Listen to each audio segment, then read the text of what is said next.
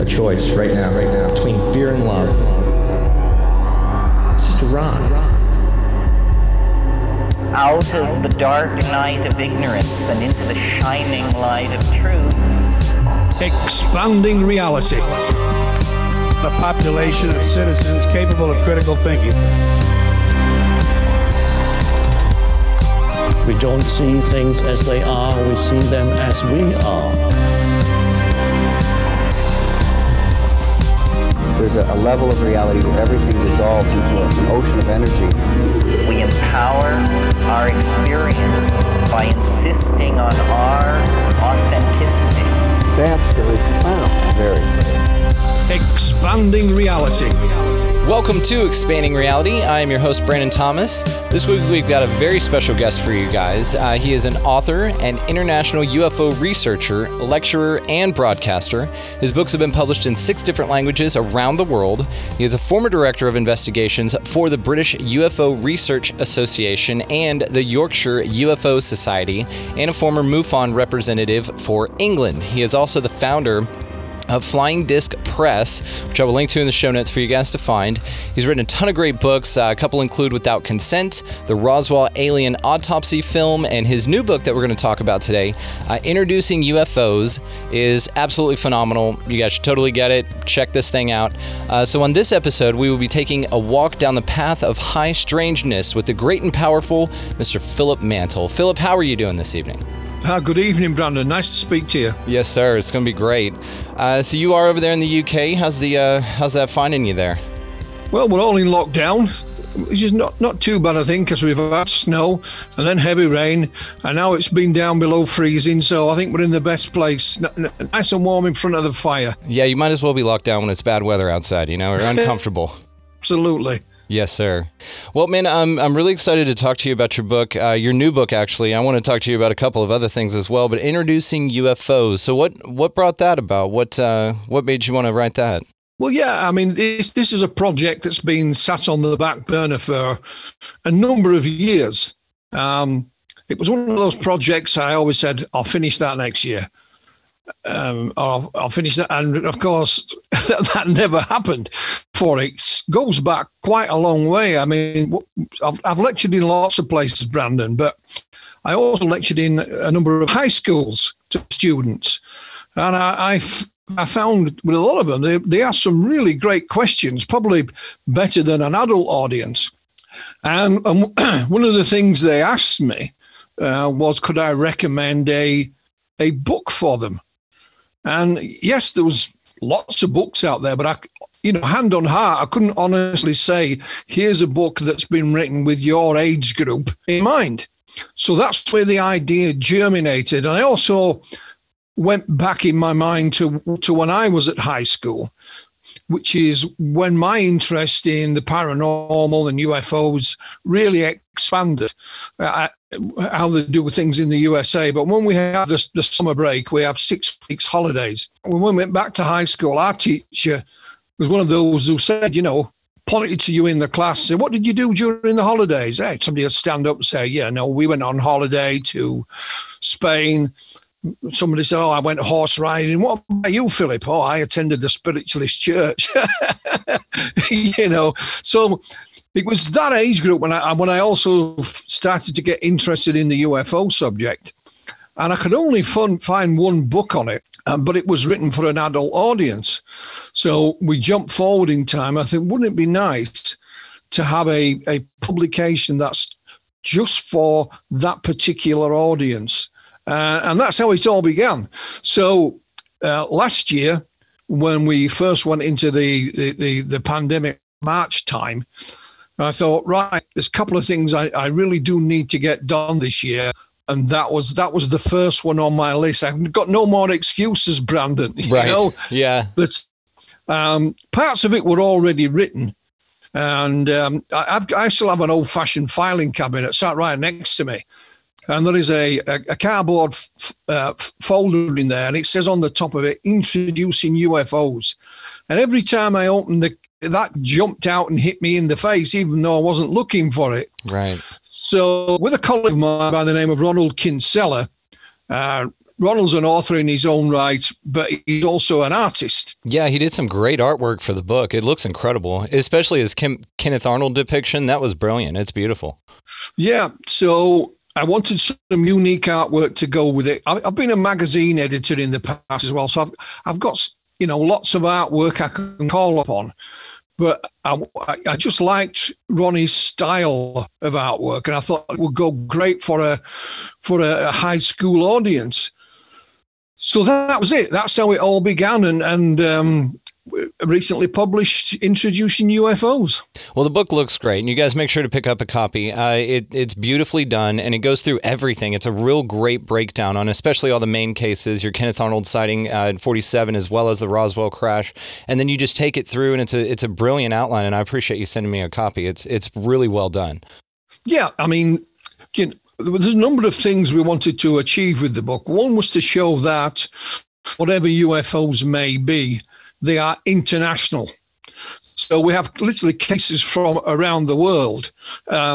We didn't want an encyclopedia either, because you imagine some high school chap, a huge great tome about this big, this thick, it's not going to happen. So it's just shy of 150 pages. It's got within the text, it's also got photographs and documents and illustrations. So we go through each decade, starting in the 1940s, and we take 3 cases from each decade. We start with Kenneth Arnold, point as any. And at the beginning of each chapter, I wanted a design, and that's where Ronald came in. And he pretty much had free range. Is the first case of that chapter. That's do the artwork to accompany it, and he did superb. And we don't pull any punches. We mentioned a couple of, there's a number of abduction cases, some well known, some not so well known. Right in the center of the book, I don't know about you, Brandon, with the book, when I picked it up, was, flick through it. Is there any pictures in it? Absolutely, every time. So in this book, right in the center is a UFO photo file. And it's got a little introduction to it, but it does say to the reader, make up your own stuff with a hoax on the first page. That was in the Project Blue Book files. But then I wrote to a number of colleagues around the world and said, look, I'm preparing this book. Which you think are authentic? So they mentioned a couple of well-known ones, but I also got sent things from Russia, and throughout Europe and Turkey that I'd never even seen myself. So we put them in there. So you've got a nice selection, some good, some bad, some in between. Again, make up your own mind. And there's a number of times when people would say, oh, I had my camera with me, but I never thought to use it, or, and so on. So there's even a little sort of bit of information of what to do if you have your own UFO sighting. Most high school kids have a mobile phone. Use it. Take a picture. Yeah, we need better documentation for sure. Yeah, if there's somebody else standing nearby, note down the exact time and the date and the location, because that can be important. Yeah, and that kind of investigation came from your MUFON days, correct? And you know that's important to note all of these things, so then they can be correlated, because flaps happen quite a bit. Yeah, I mean, it comes right back to the in UFO Society. When I was with the British UFO Research Association, I was their director of investigations. So, I came across this kind of problem time after time. And of course, if you think the case can be resolved, it can be very important to know the date, the time, and the location, because they may be looking at something that has a conventional explanation. And then we round the book off with 3 theories that have been put forward to possibly explain the phenomenon. One is that, they're not of this earth. 2, that it could be some kind of secret military technology. And the third one, that it's some kind hasn't quite caught up with yet. But we do say there's more than these. These are just an example. Delve and make up your own mind. And that's what it's all about. Yeah, and it gets people thinking because there are different schools of thought on this, and I love the fact that you don't plant your flag anywhere, which I think is important with the phenomena. I mean, even like Jacques Vallée, and even there at the end, J. Allen Hynek, you can't plant your flag on this.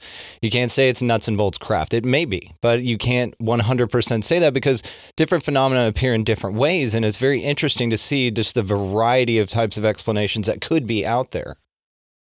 Yeah, I think what tends to happen if you say UFOs are X, you believe they are X, nothing wrong with that, but you tend to be unconsciously biased then. For information, you only pick out the bits that suit your bias, your theory, and the rest you kind of got blinkers on. And there's nothing wrong with that if that's the way you want to proceed, but I prefer not to do that and just keep my eyes on pretty much, anything and everything.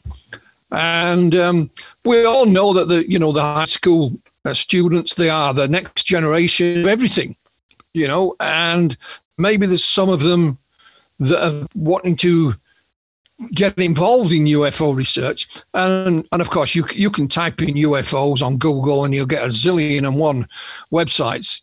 Doesn't mean that any of them are worth the salt. So here we have a publication that will help you for a chap who's been involved for over 40 years. He's not telling you what to do. It's just a little step it's a little hand up onto the first rung of the ladder, and away you go. Because old dudes like me won't be around forever.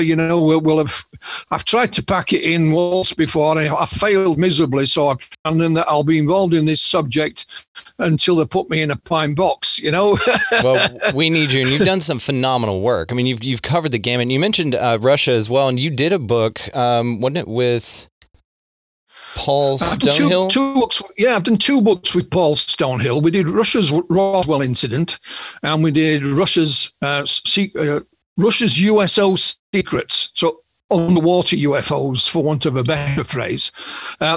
It's funny how that all came about. This is a way that was pre-internet days. In 1987, there was an incident at a place called Voronezh in Russia. And it was still the Soviet Union at that point. News agency TASS, TASS, TASS, sent out a press release saying that a UFO had landed in this field at Voronezh. There were these strange beings associated with it, very tall. It left some residue behind, and it was seen by many witnesses. And that, of course, made it into the Western media. And I remember one UK newspaper saying, hey, are you guys joking? TASS just said, we don't joke, Eastern European way. So I was interviewed by a paper in Russia, and I'll try and pronounce it. It's called Izvestia. And I didn't think much of it. I was interviewed on the phone. They actually sent me a copy of the newspaper when it's published. All I could see is my name in it, Yeah.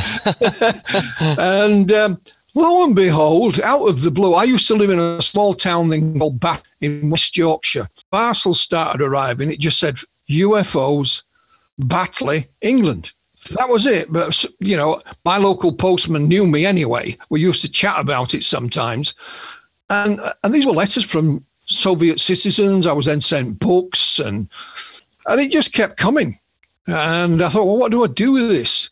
Now, I knew of my colleague Paul Stonehill in the States. Paul was originally from the Ukraine, and he literally escaped from the USSR. And I mean, I use that word correctly. And he found himself in the US citizen now. He changed his name. And Paul helped other people get out of there. So Paul was on the KGB wanted list at one point.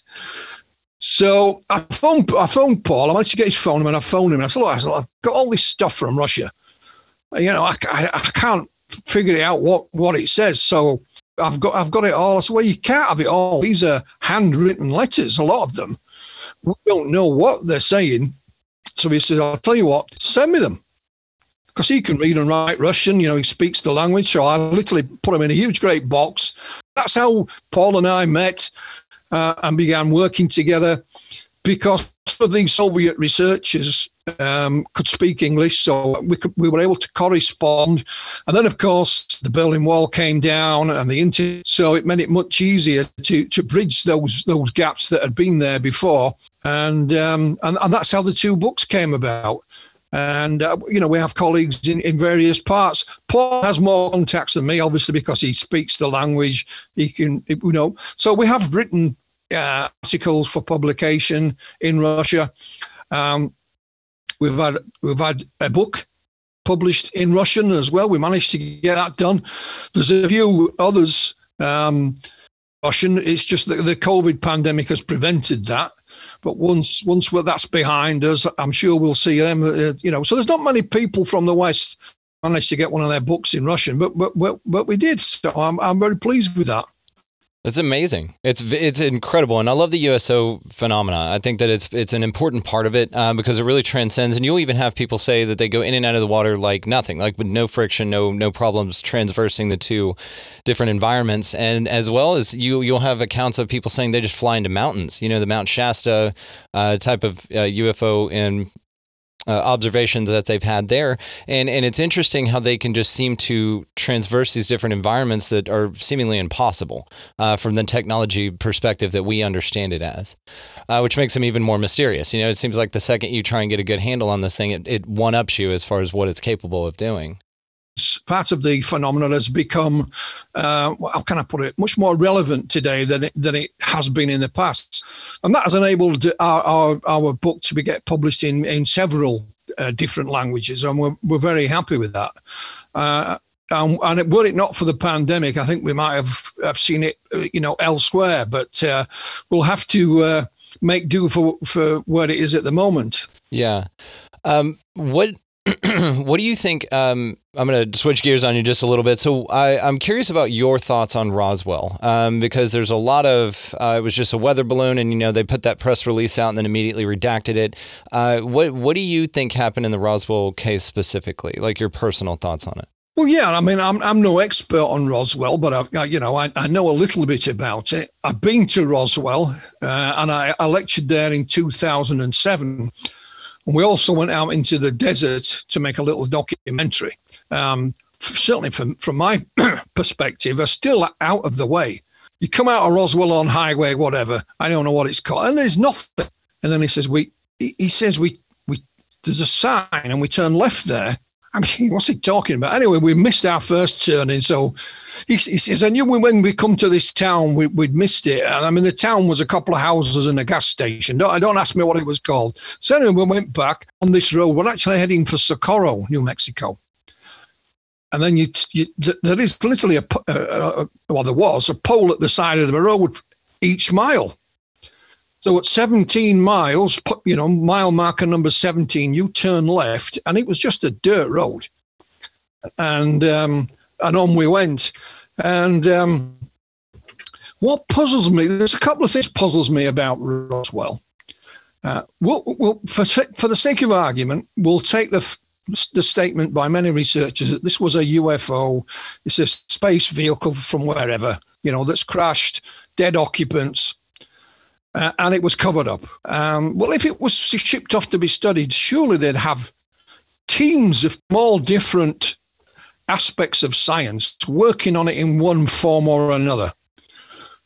And that would have generated a mountain of paperwork.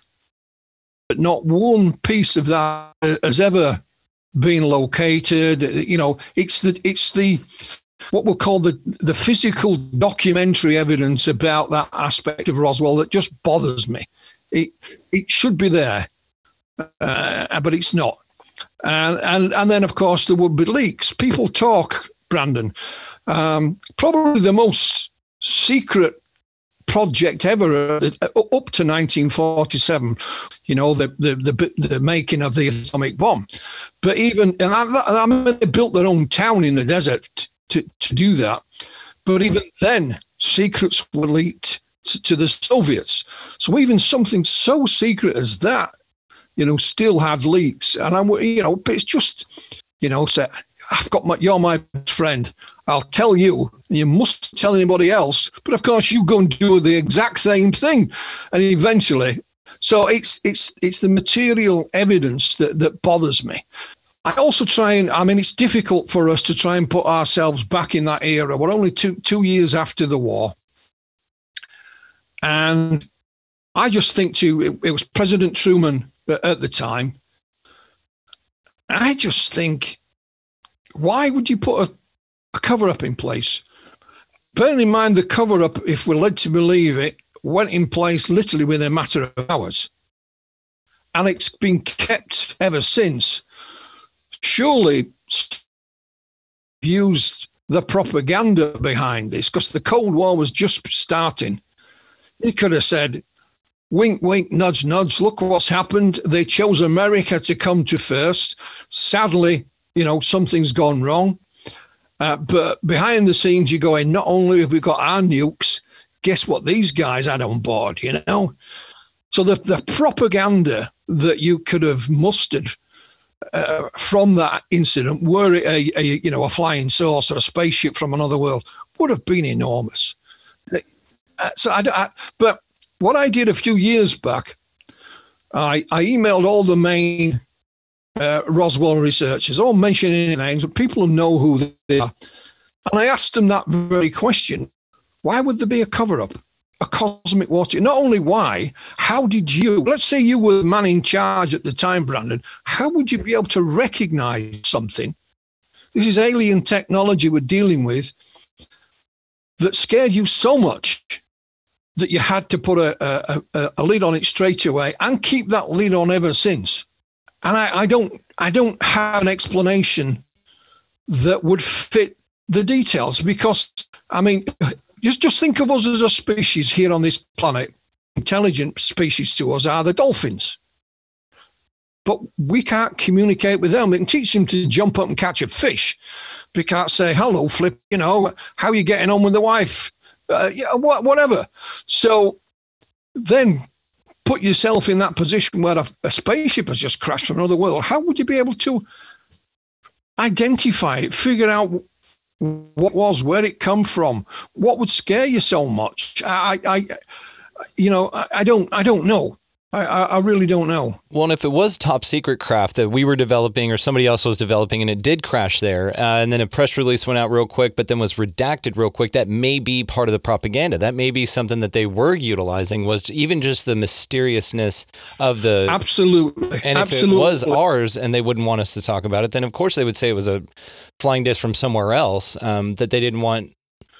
Because you have people running around everywhere looking in the wrong direction. When reality, you know exactly what it is. It's something, we'll say, we'll play it down a little bit, something a little bit naughty that you shouldn't have been doing.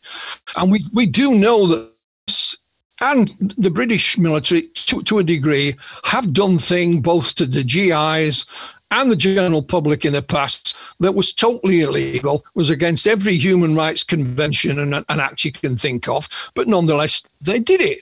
So Nick, there's an English guy who lives in the States. He's called Nick Redfern. Oh, yeah. Yeah, Nick actually lives in Arlington. I'm in North Texas, so he lives kind of down the road from me here. Yeah, well, he's written 2 books about Roswell. And he believes it was a man-made device, probably linked to the, Operation Paperclip and the V2 rockets from Germany. But they were using, I think he says they were using Japanese prisoners of war. Yeah. There's a couple of thoughts on that. Yeah, in high altitude or even nuclear experiments that went drastically wrong. And of course, the Geneva Convention, hence they knew what it was, hence they covered. But again, having said that, the US has admitted to doing things with their GIs down the years since then. So there wouldn't be any reason, I don't think, to keep it secret for 70 plus years. I could understand them doing it for a amount of time, but I'm sorry, we made a mistake. We shouldn't have done it. Hands up. So I don't know. So it's just those 2 things that bother me. Plus the fact, this is another little story relating to Roswell. About, 6 years ago, I was contacted by a film company in the US. Made real life movies for TV. So you would have a something amazing happened to you, and they turn it into a movie. One of their clients was actually a private investigator, a woman, and they'd worked with her before. However, she'd passed away, and her son, he inherited her, her estate, and he's going through his mum's files, and there is again a cardboard file, and it just said Roswell on it, and in that file, some paperwork. Long story is he got in touch with this gentleman at the film company. On the videotape, it's an informal, so it's not somebody sat down and you're firing questions. It's an elderly gentleman walking around his house. People in the background, one of which is this, private investigator. And he was Deputy Sheriff Charles Forgus. And he'd been in the army during the Second World War. When he came out of the army, he went into the police force. But he wasn't in Roswell. He was at a place called Big Spring in Texas. And he claimed that in 1947, they were looking for a guy who had been cashing fake checks. And he'd been found and held in jail in Roswell.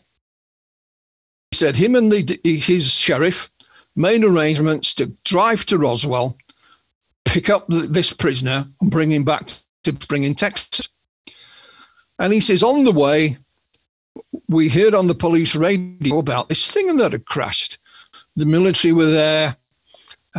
We were allowed to view it, but, we weren't there that long before they didn't threaten us, he said, but they kind of said, it's time you guys were gone. You shouldn't have been here in the first place. He says they saw the crashed UFO, some of the creatures. They then went back on their journey, picked up the prisoner, and that was it. So I have this video. I have this on videotape. It's now being transferred to digital. Of course, the deputy is dead. So I asked again the main Roswell researchers about this. This kind of made me chuckle. So no, it doesn't fit with the Roswell scenario. Well, I'm thinking that changes depending on who's you speak to. When you go to Roswell, like I did, I bought a map. I said, okay, guys, so what we did, I worked with a colleague in America called Dr. Irina Scott. She's in Ohio, lovely lady. And then we published an article about it. It went into the news media, went all over the place.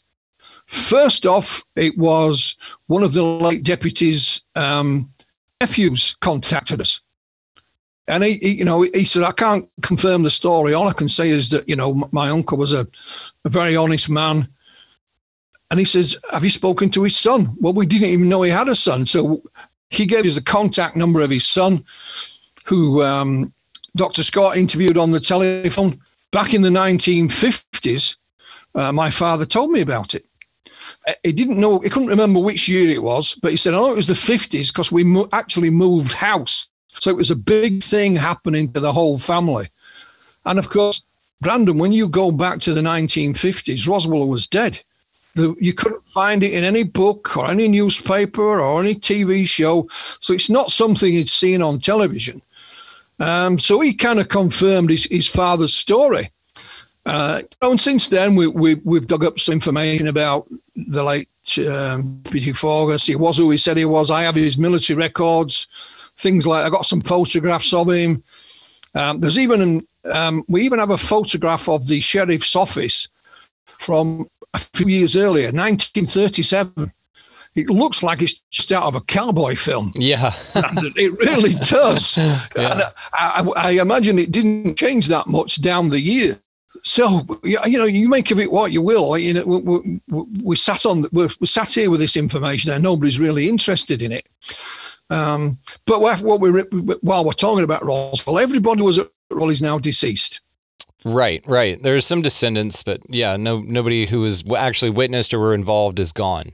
So that's another reason why they should give us the information. And to your point to what the conflicting story about Roswell, wasn't there, because there's been rumors that there were multiple crashes that day. It wasn't just one.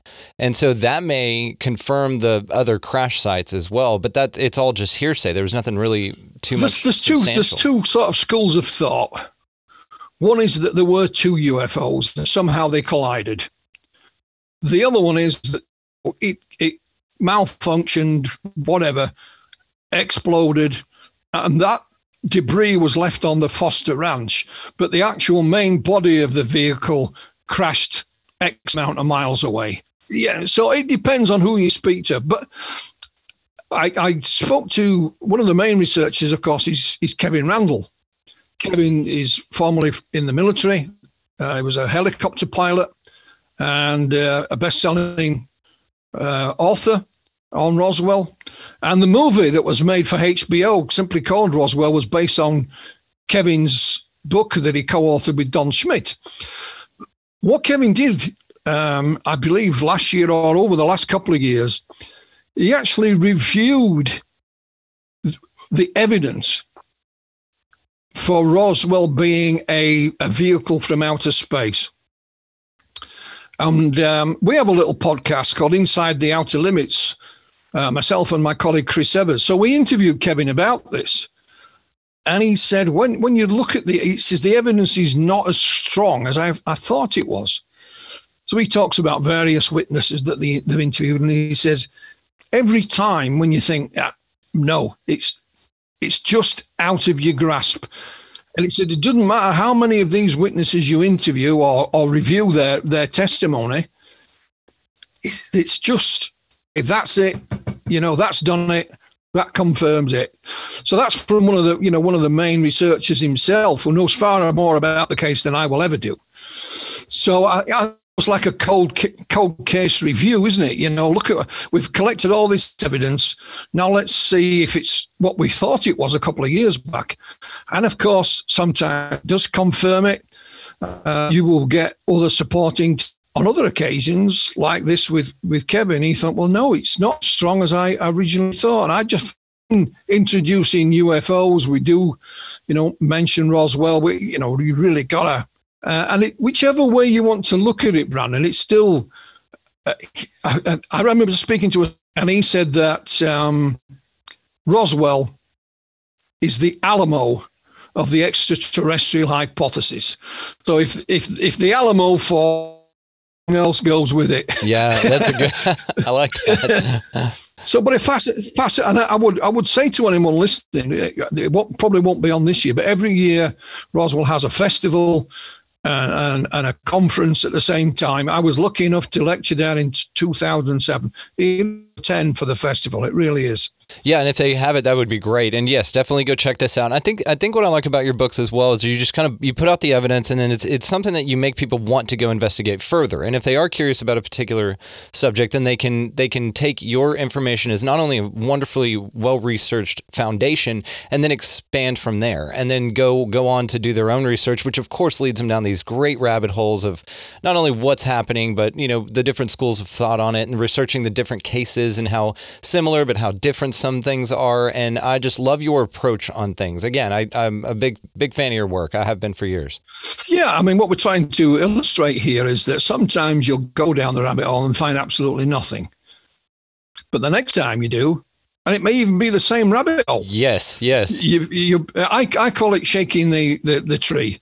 You shake the tree and see what falls out. Sometimes it's just leaves, but every now and again there's something interesting lands in your lap. And on the alien autopsy film hoax, and that's what I used to I used to say, I'm going to shake the alien autopsy tree and see what falls out of it. And it took me 14 years to prove beyond any shadow of a doubt that the film was indeed a hoax. For many years, I was suspecting it and proving it, and are not the same thing. If I take someone to court, I can't expect he's done something, because the judge will just turn around and say, on your bike, you have to prove it once you get there.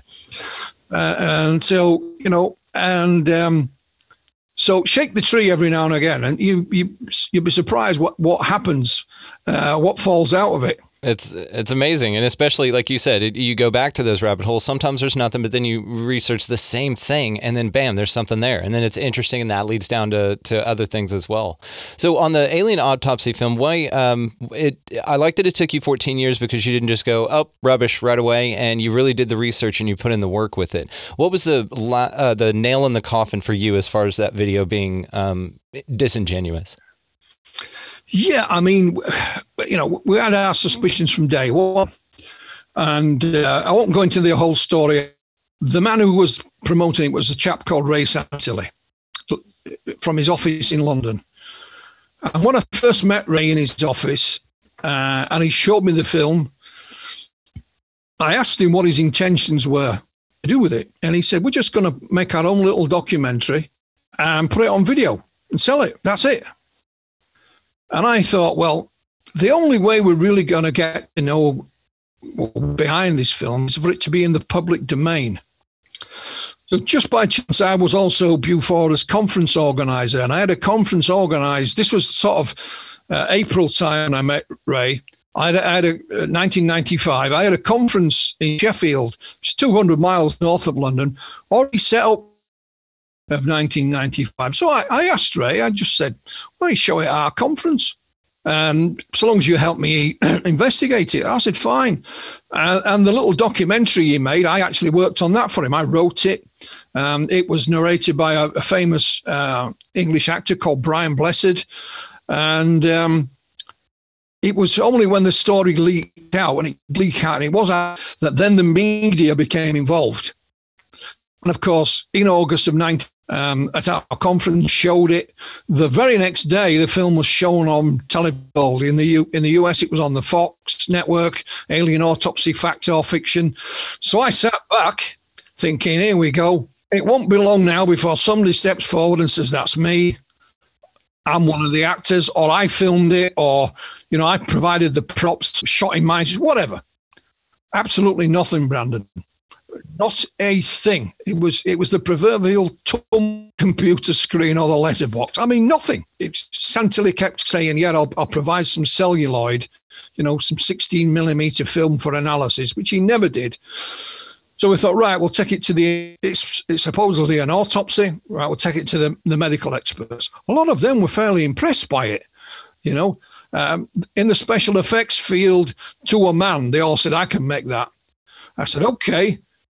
The special effects industry is not a very big one. Who made it? Do you? It's a simple. Do you know who made it? Not a clue.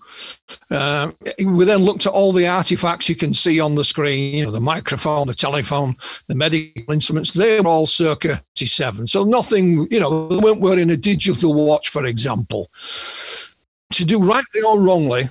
Is in public, I supported Ray Santilli's stance that it was authentic. But behind closed doors, I was trying my damnedest to get to the bottom of it. And I told Ray this, and he just smiled and said, okay. So we chipped away, and I worked with various colleagues on and off. And eventually, many years down the line, a chap contacted me and he said, what had happened, I'd written an update about the Alien Autopsy film for a magazine here called UFO Magazine. It was a newsstand published and edited by Graham Birdsall, and it was on the front page. He said, I didn't think anybody was interested in it anymore. I said, yeah. He says, well, my friend made the dummies. Are you interested? Damn right, I'm interested. So we arranged to meet, and we met in Manchester, which is about, 40 miles from where I live.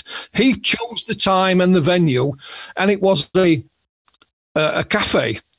But the interesting thing about this cafe was all glass, so you could see all the way around it. I don't know, So I met this chap called Simon, and he said that his friend made the dummies for Ray Santilli, and he was looking to cash in on it. He wanted to tell his story for television. Was there anybody interested? So, well, the only person I know is the man who made Alien Autopsy, Fact or Fiction. The producer on that was a chap called Bob Kiviat. Bob and I kept in touch down the years. So I said, here you go. Here's Bob's details. Speak to him.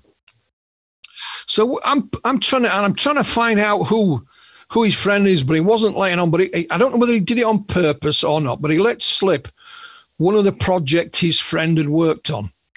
You won't know it, I doubt, in the UK, but we have Channel 4. And back in the 1980s, there was a very successful TV show called Max Headroom.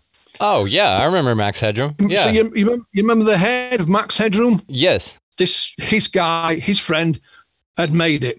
So we found out who it was. And eventually this chap was called John Humphreys. Found a special effects guys because John Humphreys wasn't a special effects man. He was a trained sculptor.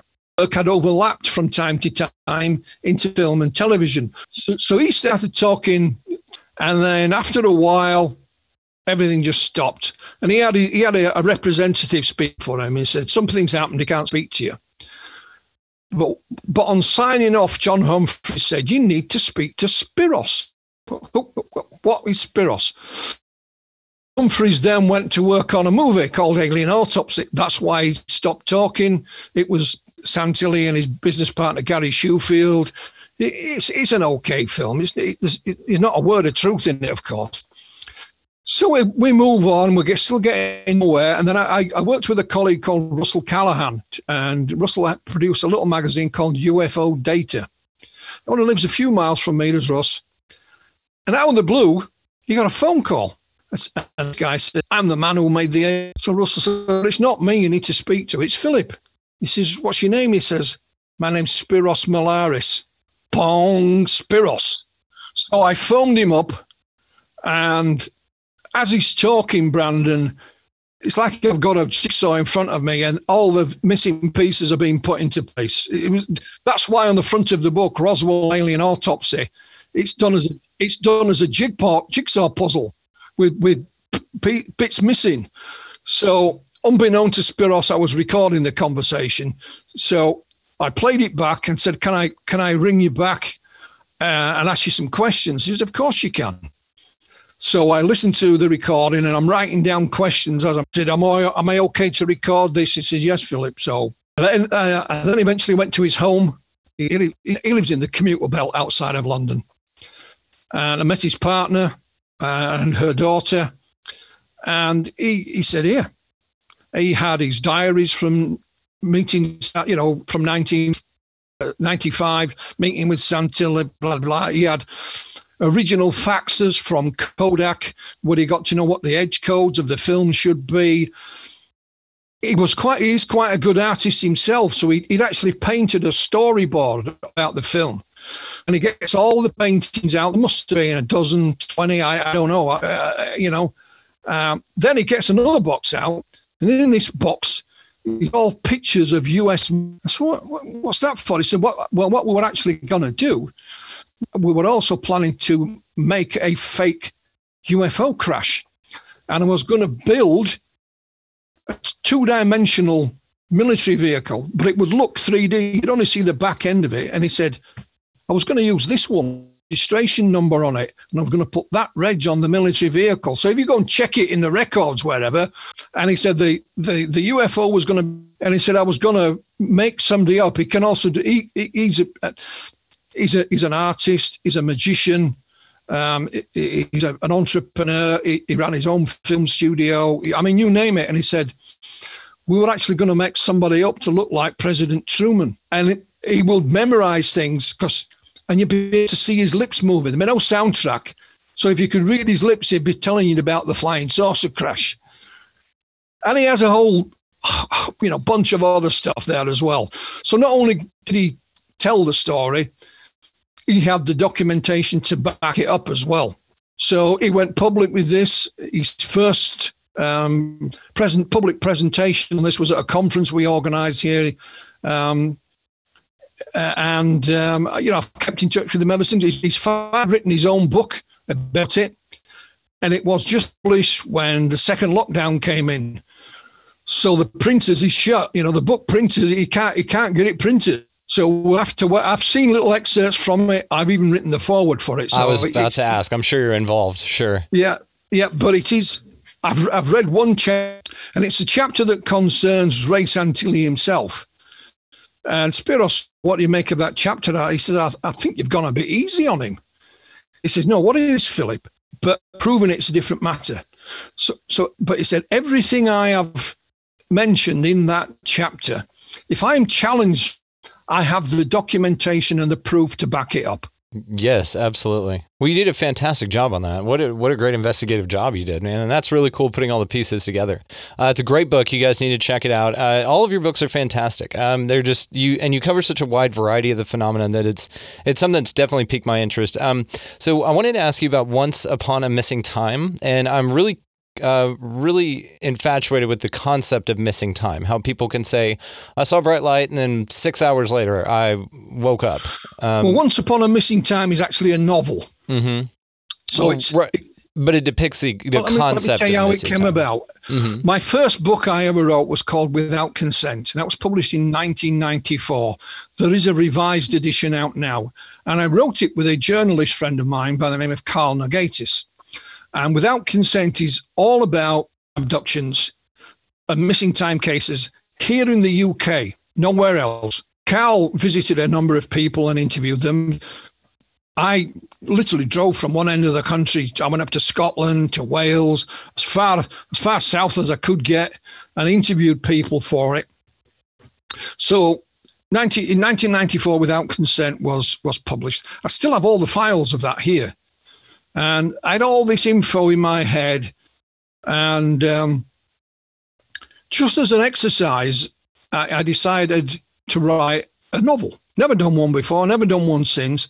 And that's how Once Upon a Missing Time came about. It's a play on words. The story is fictional. It is actually based on real accounts. So what I've done from Without Consent is take segment there from one case, segment there from another, and use them all. All the characters in it are all real people.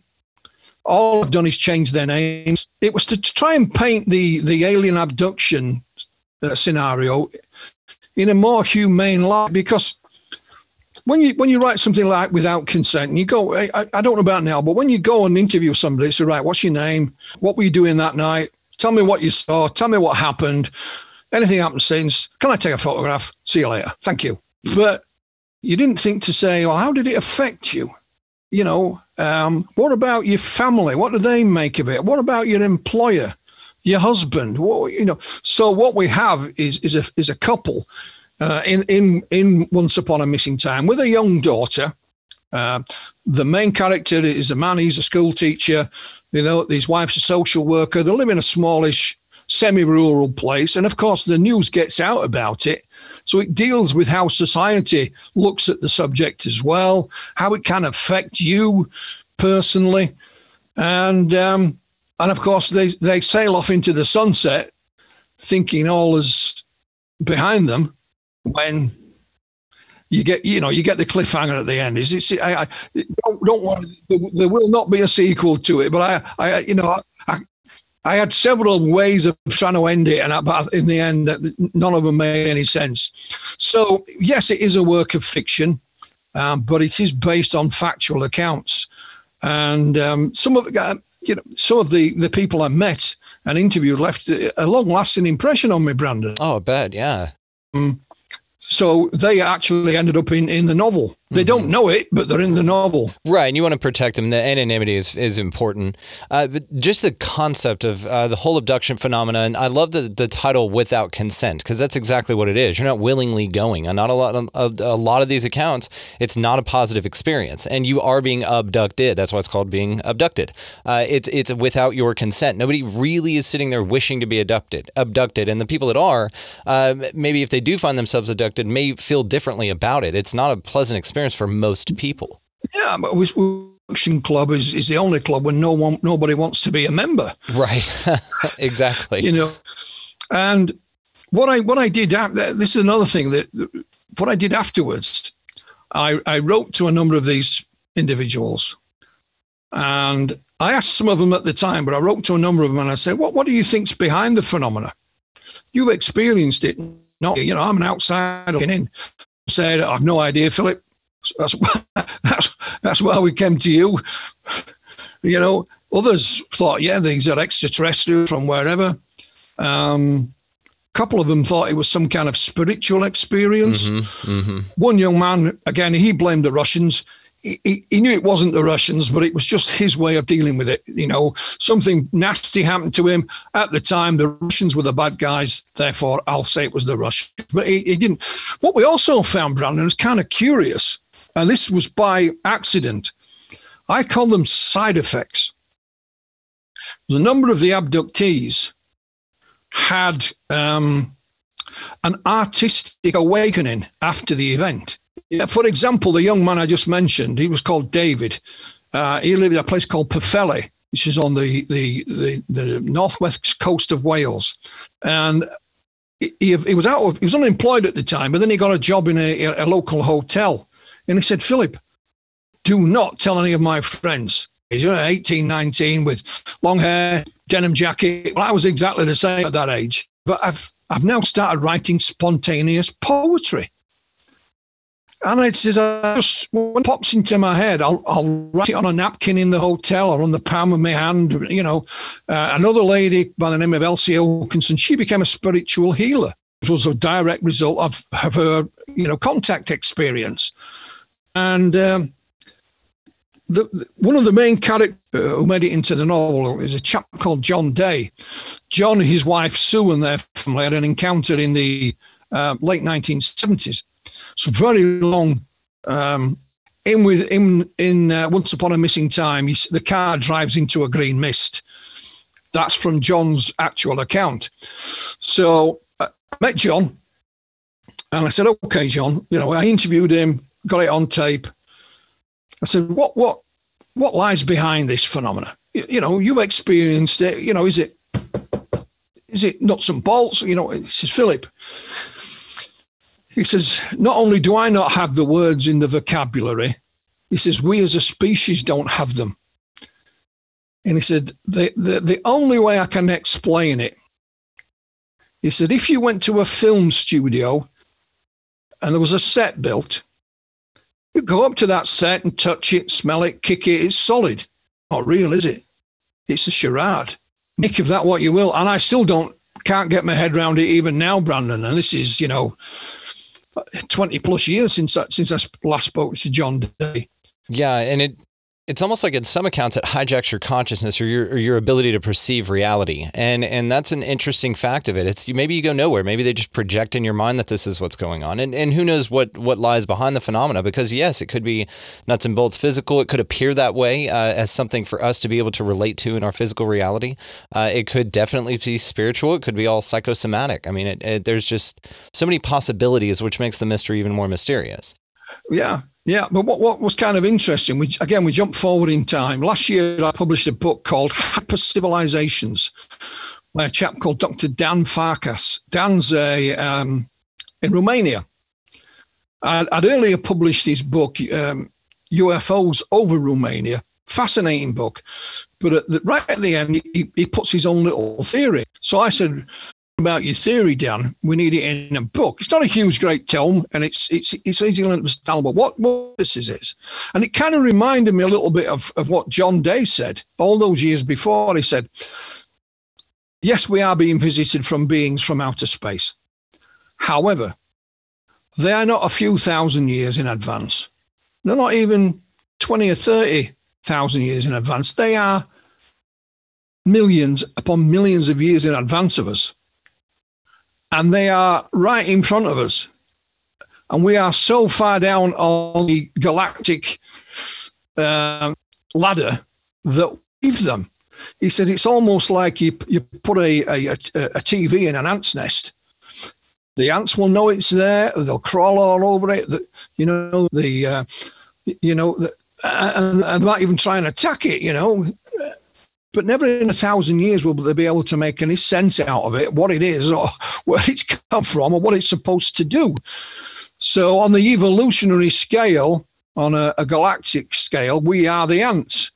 And this species is right there in front of us, but we're just too dumb to recognize it. So reminded me a little bit of what John said, but us as a species not having the words in our vocabulary to be able to explain, the nature and origin of these encounters.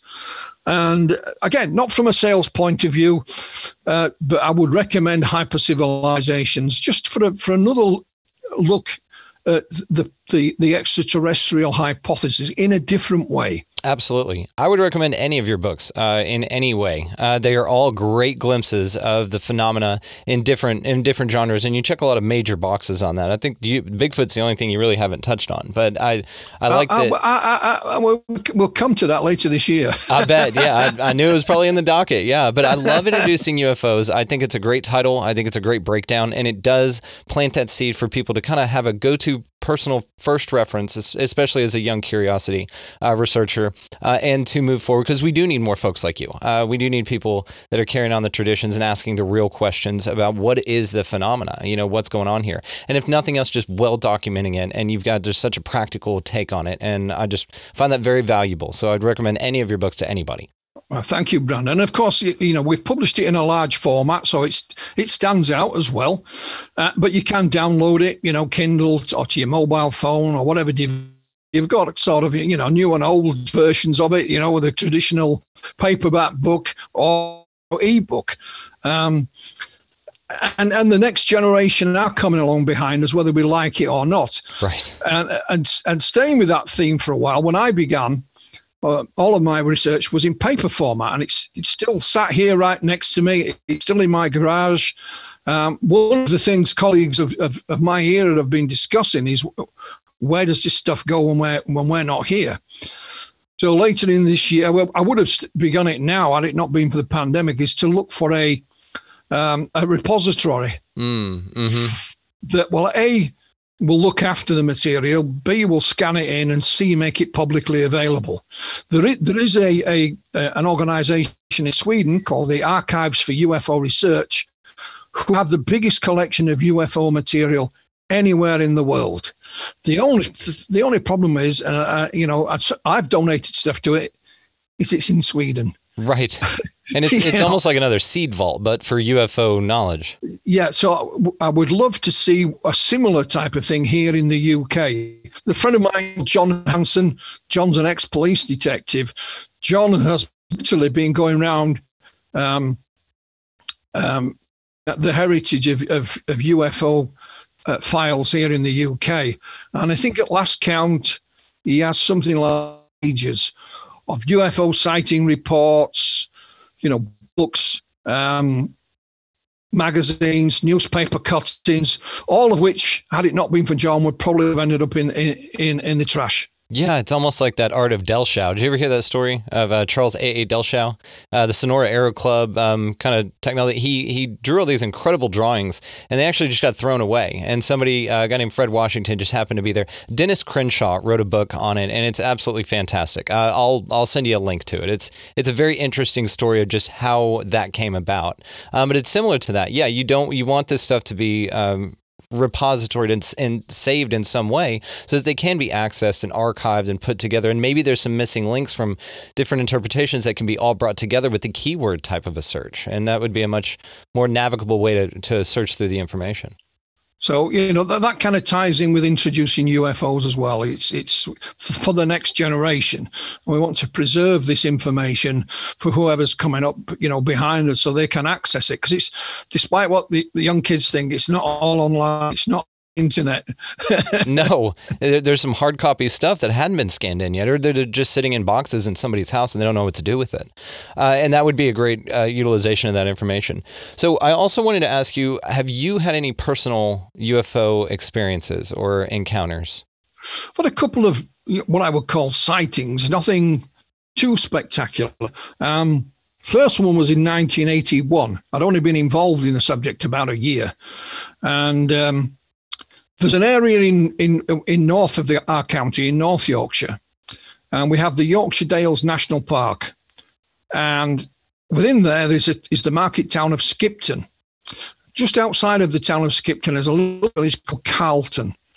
Above it is moorland. So it's semi-rural.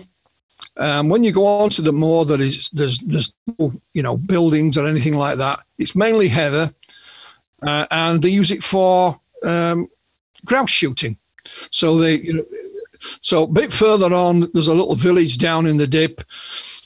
So there's not a lot to see. It is quite boring moorland, but for whatever reason, Brandon, in the 1980s, areas in and around here had a lot of sightings. I was part of the Yorkshire UFO Society at that time, and a lot of them made their way to us. So what we would do, we'd go out on a Skywatch. It was only about an hour and a quarter's drive from where we lived. My friend called me up one night because I didn't drive at the time. He says, "Do you fancy going to Carlton Moor tonight? Weather's good." So he picked me up and off we went. And we parked the car in a place we'd stood 100 times before. You could see right across the moor. There is nothing there. We're chatting away, the football or whatever. And then right in the distance, there's a light appeared. Now we know there's no buildings there. There's no road. My pal looked at me. He was the driver. So we jumped in the car. His name was Graham, and Graham used to drive like a maniac at the best of times, Brad. So check off. It's pitch black. There is no street lights in this location. And I'm looking. Now, a lot of the fields in this area are surrounded what we call dry stone walls. So they're made out of stone, but there's no cement holding them together. So I don't know whether there was a section where there was a gate, but I could see right down this little valley. There, hanging in the sky, was like a Ferris wheel of lights. It wasn't a little thing in the distance. It was like that. You couldn't miss it. It was right in your face. And of course, Graham's driving at heavens knows what speed. And the next thing was gone. So I eventually got him to slow down, and we looked over the wall. We couldn't see anything. So we knew that there was, if we followed this road, we could actually circumnavigate the whole moor. We'd done it before, and went down into this little village called Lothersdale and around. Saw absolutely nothing. And Graham was as mad as hell because he's like this, driving, and he missed it. And there is nothing there, Brandon. I mean, absolutely nothing. So what it was, I don't know. Then jump forward in time. It was July the 23rd, 1984. I used to live in an area in West Yorkshire that was south of the city of Leeds. So I live on a hill here. There's a hill opposite, and the city of Leeds is in the valley below. I used to work in a factory onto the main road. I just finished working that night, just before 10 o'clock, and it was literally one road all the way home, almost straight. About 2 miles, 200 miles. And it was a lovely summer's evening. As soon as I got out onto the main road, I could see this big light in the sky. So I used to drive a Volkswagen Beetle at this time. They're not the fastest of cars, but I took my Beetle as fast as I could. And I knew at one point you actually go over the what you call the highway. We call the motorway. So I drove over the top of that, and there's a lay-by, a pull-in place. And I got out, and it's still there. So in the car to where I live, and there's a big lay-by where the bus used to pull in if you're catching the. And I could see right out to the hill on the other side. I could see all the city of Leeds lit up below me. To your right is a little hill, and the town called Middleton sits on this hill. And these two lights were hung right above Middleton. You didn't have to bend your neck like that. You just stood there and you could see them. They were like a pearly white. The right-hand side one was bigger than the left one. I'm stood there watching them, and there's cars going by, and then poof, they were gone. Didn't go up, down, left or right. I jumped in my car. I only lived, a few hundred yards down the road. Phoned my colleague, Mark Birdsall at the Yorkshire UFO Society. I grabbed my camera, my binoculars, went back out to that same location and stayed there for about an hour or more. Didn't see anything.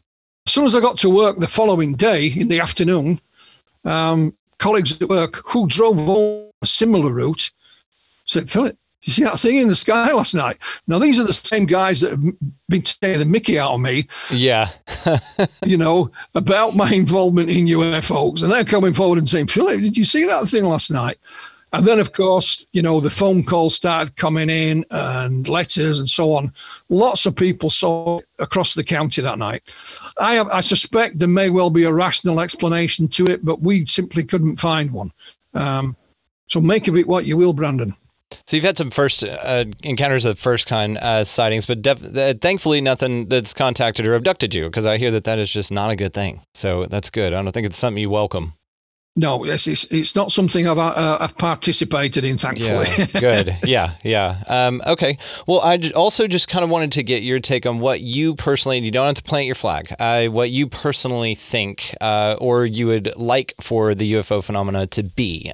Do you have any kind of... Well, I think if we're all honest, we'd love it to be beings from another world. It's the most romantic theory out of all of them. It really is. I mean, when I first got involved, I was absolutely certain. I didn't know anything about the subject, of course. I knew nothing. I'd read a few books and jumped in with both feet. But as the years have gone by, my ideas have changed from time to time. And I think when you study, it's multifaceted. It's a beast with many heads. Agree. It's not any way. It's like different sides of the same coin. Some people didn't like this. A lot of ufologists prefer to pigeonhole it. There's UFOs, there's Bigfoot, there's the paranormal, there's religion. But in reality, when you study this subject, it is a mixture of all of those things. They are very interconnected. Absolutely. Because you'll see an apparition, and what does it do? It'll go through a wall or it'll disappear. What do some abductees say the aliens do? They pull them straight through a closed window or a closed wall. They defy the laws of physics. And again, when you speak to, I don't think it's an alien. I think it's some kind of spiritual experience. One lady I interviewed in Manchester, when her incident happened, she was out the back with her daughter picking wild flowers during the day, beautiful day. She described her encounter as biblical. Wow. I know. And you try and get your head around, she just, I asked her, biblical. Well, boy, I wasn't expecting that. Was she religious at all? Because maybe in some way, maybe the way you experience the phenomena is the way that you perceive the world anyway. It might be filtered through your understandings or expectations. I think she described it that way because it was so epic. Oh, okay. Okay. This was a biblical, not that it was a religious thing. Right. It's like, it's like when it rains sometimes, it almost rains like the biblical flood. Yeah. I don't know. That's the way she described it. And we also look at science. There is a project in Norway called Project Hessdalen. It's a small valley in central Norway. It is surrounded by 3 mountains. It's very sparsely populated, a couple of hundred people. The local population started seeing these lights down in the valley. And eventually, the UF set up camp in the Hessdalen Valley in the winter, which can get down minus 20, 30. And they begged, stole, and borrowed a whole host of equipment, including radar and lasers, cameras. So they managed to capture the lights on camera. The late Dr. Alan Hynek went there, I think it was in 1983, 84. And in introducing UFOs, we deal with Project Hessdalen in the valley.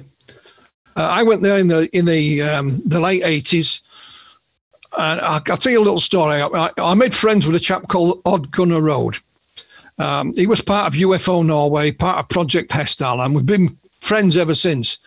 He took me, and it was it was a long drive, and we're getting close, and we're driving down this mountainous road, and at the side of the road you can see these poles standing up. And I couldn't figure out what these poles were for, Brandon. So I had to ask him. He says, that's for when we get, bear in mind, it's snow when we get serious snow. That's so we know where the road is. Oh, wow. That's just not something you're used to seeing. And of course, I have a photograph for the signpost pointing to Hessdalen. And all you can see is the top of the post sticking out from the snow. Jeez. On the side, we had to stop for the call of nature. Uh-huh. And there was, on this rock face, was the biggest icicles I've ever seen in my life. They must have been, 15 feet long, as thick as your leg. And I thought, I don't want to be standing underneath here and call nature. One of these things would have just impaled you, you know? Yeah. And it got down to about -10 when we were there, but unfortunately didn't see the lights. But I tried my damnedest. So we moved forward in time. There's been scientific expeditions to the valley. They now train station there, 24/7. It's run by a chap called Erling Strand. So you can log on to the website Project Hestalen. I can see all the photos, and any webcam on it. It takes a photograph. They did manage to capture it on film, so you can actually see this thing flying through the air. But these are not alien spaceships. They're strange lights, which is another arm of the UFO phenomenon. Yeah, like the orbs and things like that, like the Foo Fighters they saw in the World War II. Yeah. So they even have, Erling teaches it in school and college there, and they have school trips there in the summer. But it's of course, using UFOs. So if you're of a scientific bent at high school, there you go. Science and when Hynek was there, he called it a UFO laboratory. Wow. And was this during, because if this was in the 80s, he'd already started CUFOS, right? Or CUFOS? Oh, yeah, absolutely. I think it was his last field trip before he actually died. Wow. And he stayed with my friend. And this is a true story. When he was driving Hynek up to Hestalen, it got so cold that the car froze and came to a standstill. And when I went, again, it was in the winter when we went. And the first thing we did is we pulled in at a local, what you call a gas station, to fill up with petrol. So he fills the car up and then he opens all the doors. And I'm thinking, it's cold. What's he doing? Yeah. And he had like a little tin can about this big with a sponge on it, and he's going around all the edges of the doors and the trunk, as you call it. He went around that, and then he gets in. I said, what are you doing? What are you doing that for? He says, well, it's antifreeze. I don't want the car doors to freeze. Oh my God. And I'm thinking, where are we going? If that's part of the pre-trip process, yeah. Damn. But science, and people will mock ufology at times, sometimes rightly so, but we have to remember that most, if not all UFO researchers are amateurs. But here you have in Project Hestalen a full scientific project that has gone on from the early 1980s and is still continuing today. They've had teams of scientists trying to study it.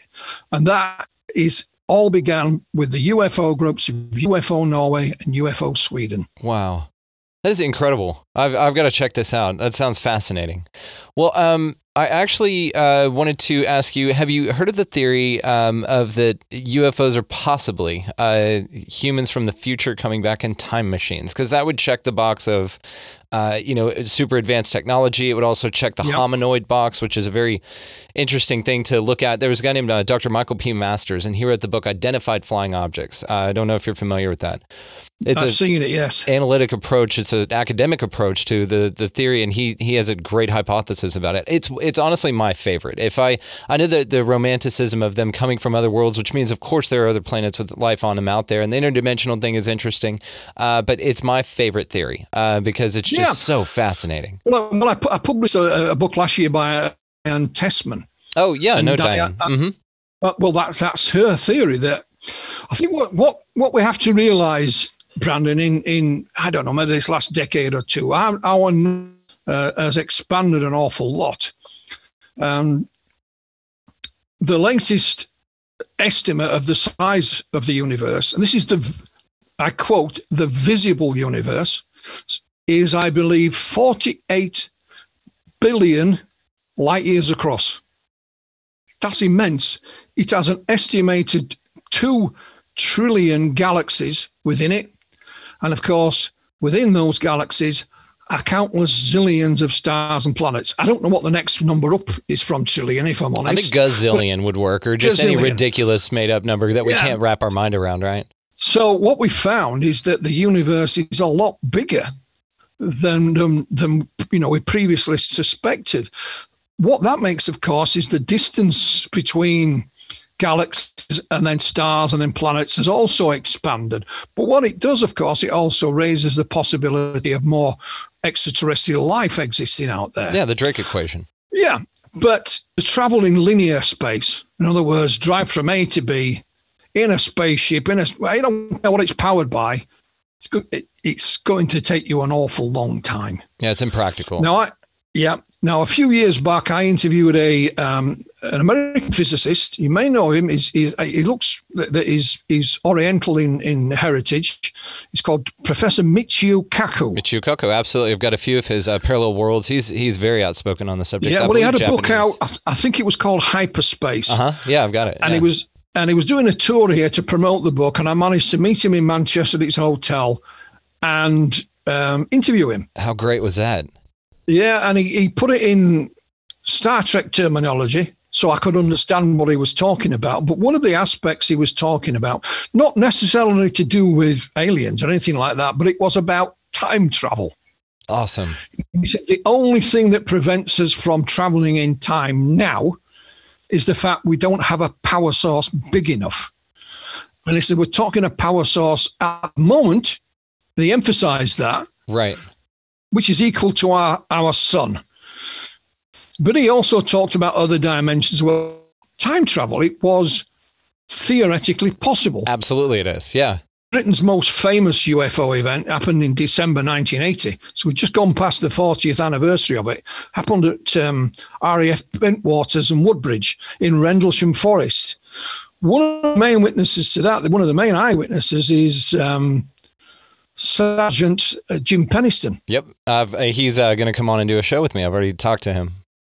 Jim believes that what they encountered that night was us from the future. Yeah. And it was a time machine. Didn't he get a download of ones and zeros? Well, he claims to have done. I mean, it's quite controversial, but yes, he said that. And I've told you, I've no reason to doubt they had some bizarre encounter that night. But, take on it is that it was humans from the future. They were having problems or whatever. I don't know. But I think the sort of either time travel theory or the interdimensional theory, because Michio Kaku also explained that to me. He says, here's a piece of paper. Go from one end to one end, it takes you X. However, like Einstein has told us, we can bend. So you bend it and points A and B are now touching. They're no longer that far apart, they're touching, and pop, you go straight across. Which would appear as time travel. That's how it would appear. Exactly. Right. And time travel does exist. Because, for example, I think the fastest that humans have ever traveled is the astronauts that went to the moon. And they had an atomic clock on board.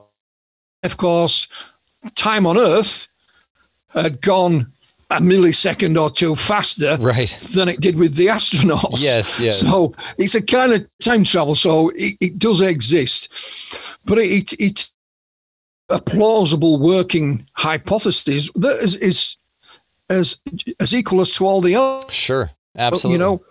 It's just that we expect beings from another world, because I think since man stars, he's always thought, is there anybody else out there? Absolutely. So beings from another world are not something that we've talked in the 20th century. Our ancient ancestors did speculate that as well. Yeah, like the Dogon tribe and everything like that. They could identify star systems in Sirius that they couldn't possibly have seen. And so they either had more knowledge about it. And then you talk about the Sky Brothers and the Mayan cultures. I mean, a lot of people have talked about that. Ezekiel's wheel. I mean, there's many people in our ancient past that have talked about this kind of idea, not only a spiritual idea, a physical nuts and bolts type of interaction with extraterrestrial or God-type beings. The Anunnaki is another one. It's been speculated, and it's been something that's been with us for a long time. Yeah, I mean, I think it's fascinating. I think we take now that life elsewhere is a foregone conclusion. Doesn't necessarily mean it'll be intelligent life. Right. And scientists will say that there was probably life on Mars, and may still be, but we're talking bacterial life, right, or subterranean. Yeah, there's evidence there that there was water liquid water on Mars, and what we know from Earth is where you find water, you find life. Absolutely. So maybe we'll have you go to Mars, Brandon, and solve that puzzle. You know what? I actually had on yesterday. So this I haven't gotten a release date for these episodes. I had a guy named Kirk Carlton on, and he actually worked for Boeing on NASA projects for 40 years, and we did a 2-part episode with him, and we were talking about that. And maybe Mars is in the cards. My brother was on the show with us as well, and he's a physics major, but he did a lot with astrophysics as well, and he actually applied to go to Mars on the Elon Musk's program. So we had a bit of a conversation about that, that actually the moon would probably be a lot more practical as far as then a jumping off point instead of going straight to Mars. Yeah, I think the only way we're going to solve that argument is when a man actually goes to Mars. I don't think because if it's a robot that does it, they'll be arguing still about it. They still do now about was it the Viking landers in the 70s? At first, they believed there was life there, and then they said no, it wasn't, and they still argue about that today. So I think once you get a living, breathing person on Mars who can think outside of the box, so to speak, then we'll have the answer. It won't be me, I'm afraid. I met an astronaut called Timothy O'Leary. He sadly passed away, but Tim was one of the backup crew for the Apollo program.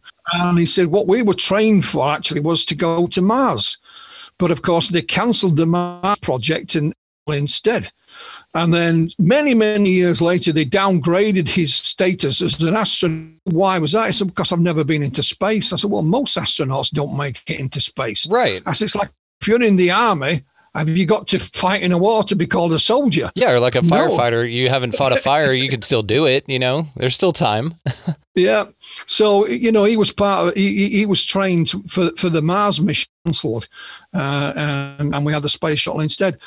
And yes, if anybody wants to hear one of the reasons why, we had Buzz Aldrin lecture in the town years back, and I went to his lecture, and he told you all about what happened to him going to the moon, and a few certain things.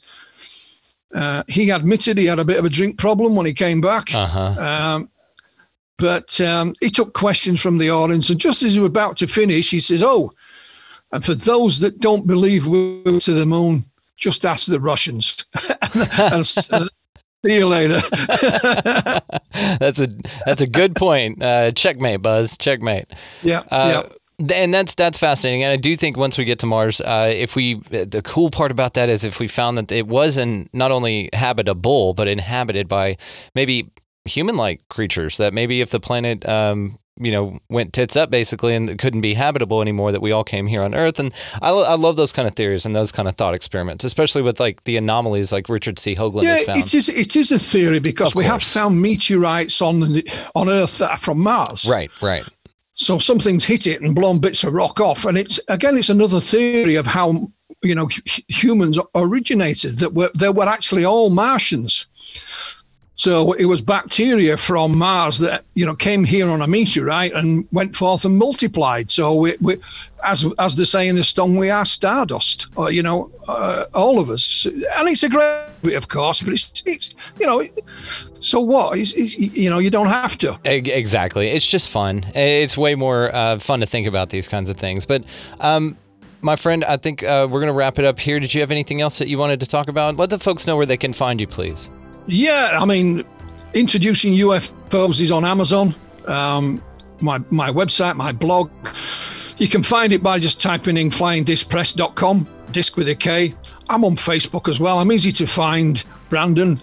So any young people that are interested in this subject, you want to give them a helping hand, then you could do a lot worse than our book, Introducing UFOs. Please do, and you've done some great work with your Flying Press, and you've just got an incredible list of books yourself. So you guys, please go check this out, and definitely Introducing UFOs. It'd be a great gift for anybody.